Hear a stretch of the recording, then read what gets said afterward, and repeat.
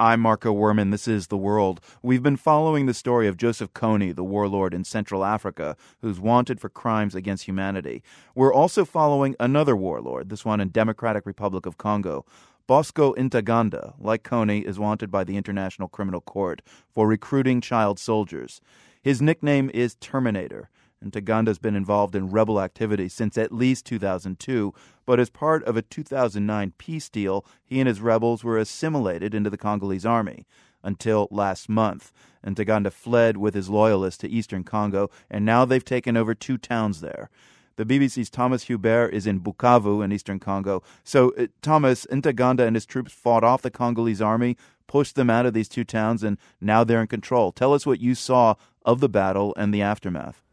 I went to Sake on Monday, which is really the last government stronghold that is still stable outside Goma, the provincial capital of North Kivu there. And Sake was really the scene of a double flux of people. You could see soldiers either coming down from the hills where they've been beaten on Sunday by Bosco Ntaganda's forces. And you could see some other troops coming from Goma, coming to fight Bosco Ntaganda's forces. And you could also see a lot of civilians fleeing the area, thousands of people walking on the road towards Goma, and for some of them towards Rwanda, where they've been seeking refuge. Were you able to speak with any of the witnesses who fled these towns? Did they tell you about Bosco Ntaganda? Did they see him in action?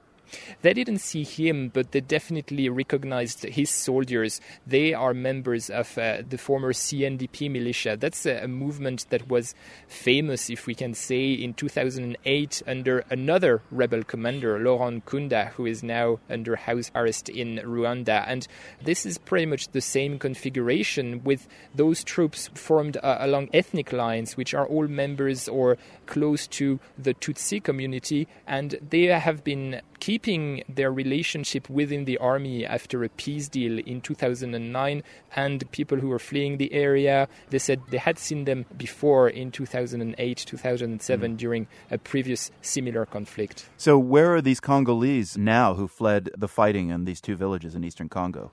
I saw them along a string of makeshift sites on the road, along which there are people sleeping in the open or walking all day, trying to reach the former displaced people's camps, which did exist during the successive wars that plagued this region, mostly outside Goma. Those camps were pretty much emptied as stability returned to some degree to the region in the past 4 years, and now they're filling up again. Now, Congolese President Joseph Kabila said that he would not agree to hand over Bosco Ntaganda to the ICC, the International Criminal Court. I'm wondering, is that going to change now with residents of these 2 towns fleeing and the embarrassment to Congolese troops? Will Kabila let Bosco Ntaganda act with impunity? There was a shift in President Joseph Kabila's discourse a few days ago when he came to Goma, and he said that there are 100 reasons to arrest Bosco Ntaganda now, but he was specifically referring to the indiscipline within the army and maybe also the various mafia networks that have been plaguing the army, all the trading of minerals. So President Kabila said there are a lot of reasons to arrest Bosco Ntaganda and try him in Congo, and it looks like there is now a real will to go after him and to take him out of his Masisi stronghold. Now, what happens next is not very clear. Will he be arrested? Will he be killed? Will he be arrested and transferred to the ICC? Nobody knows really at this stage. The BBC's Thomas Hubert in Bukavu in eastern Congo. Thank you very much for joining us, Thomas. Thank you.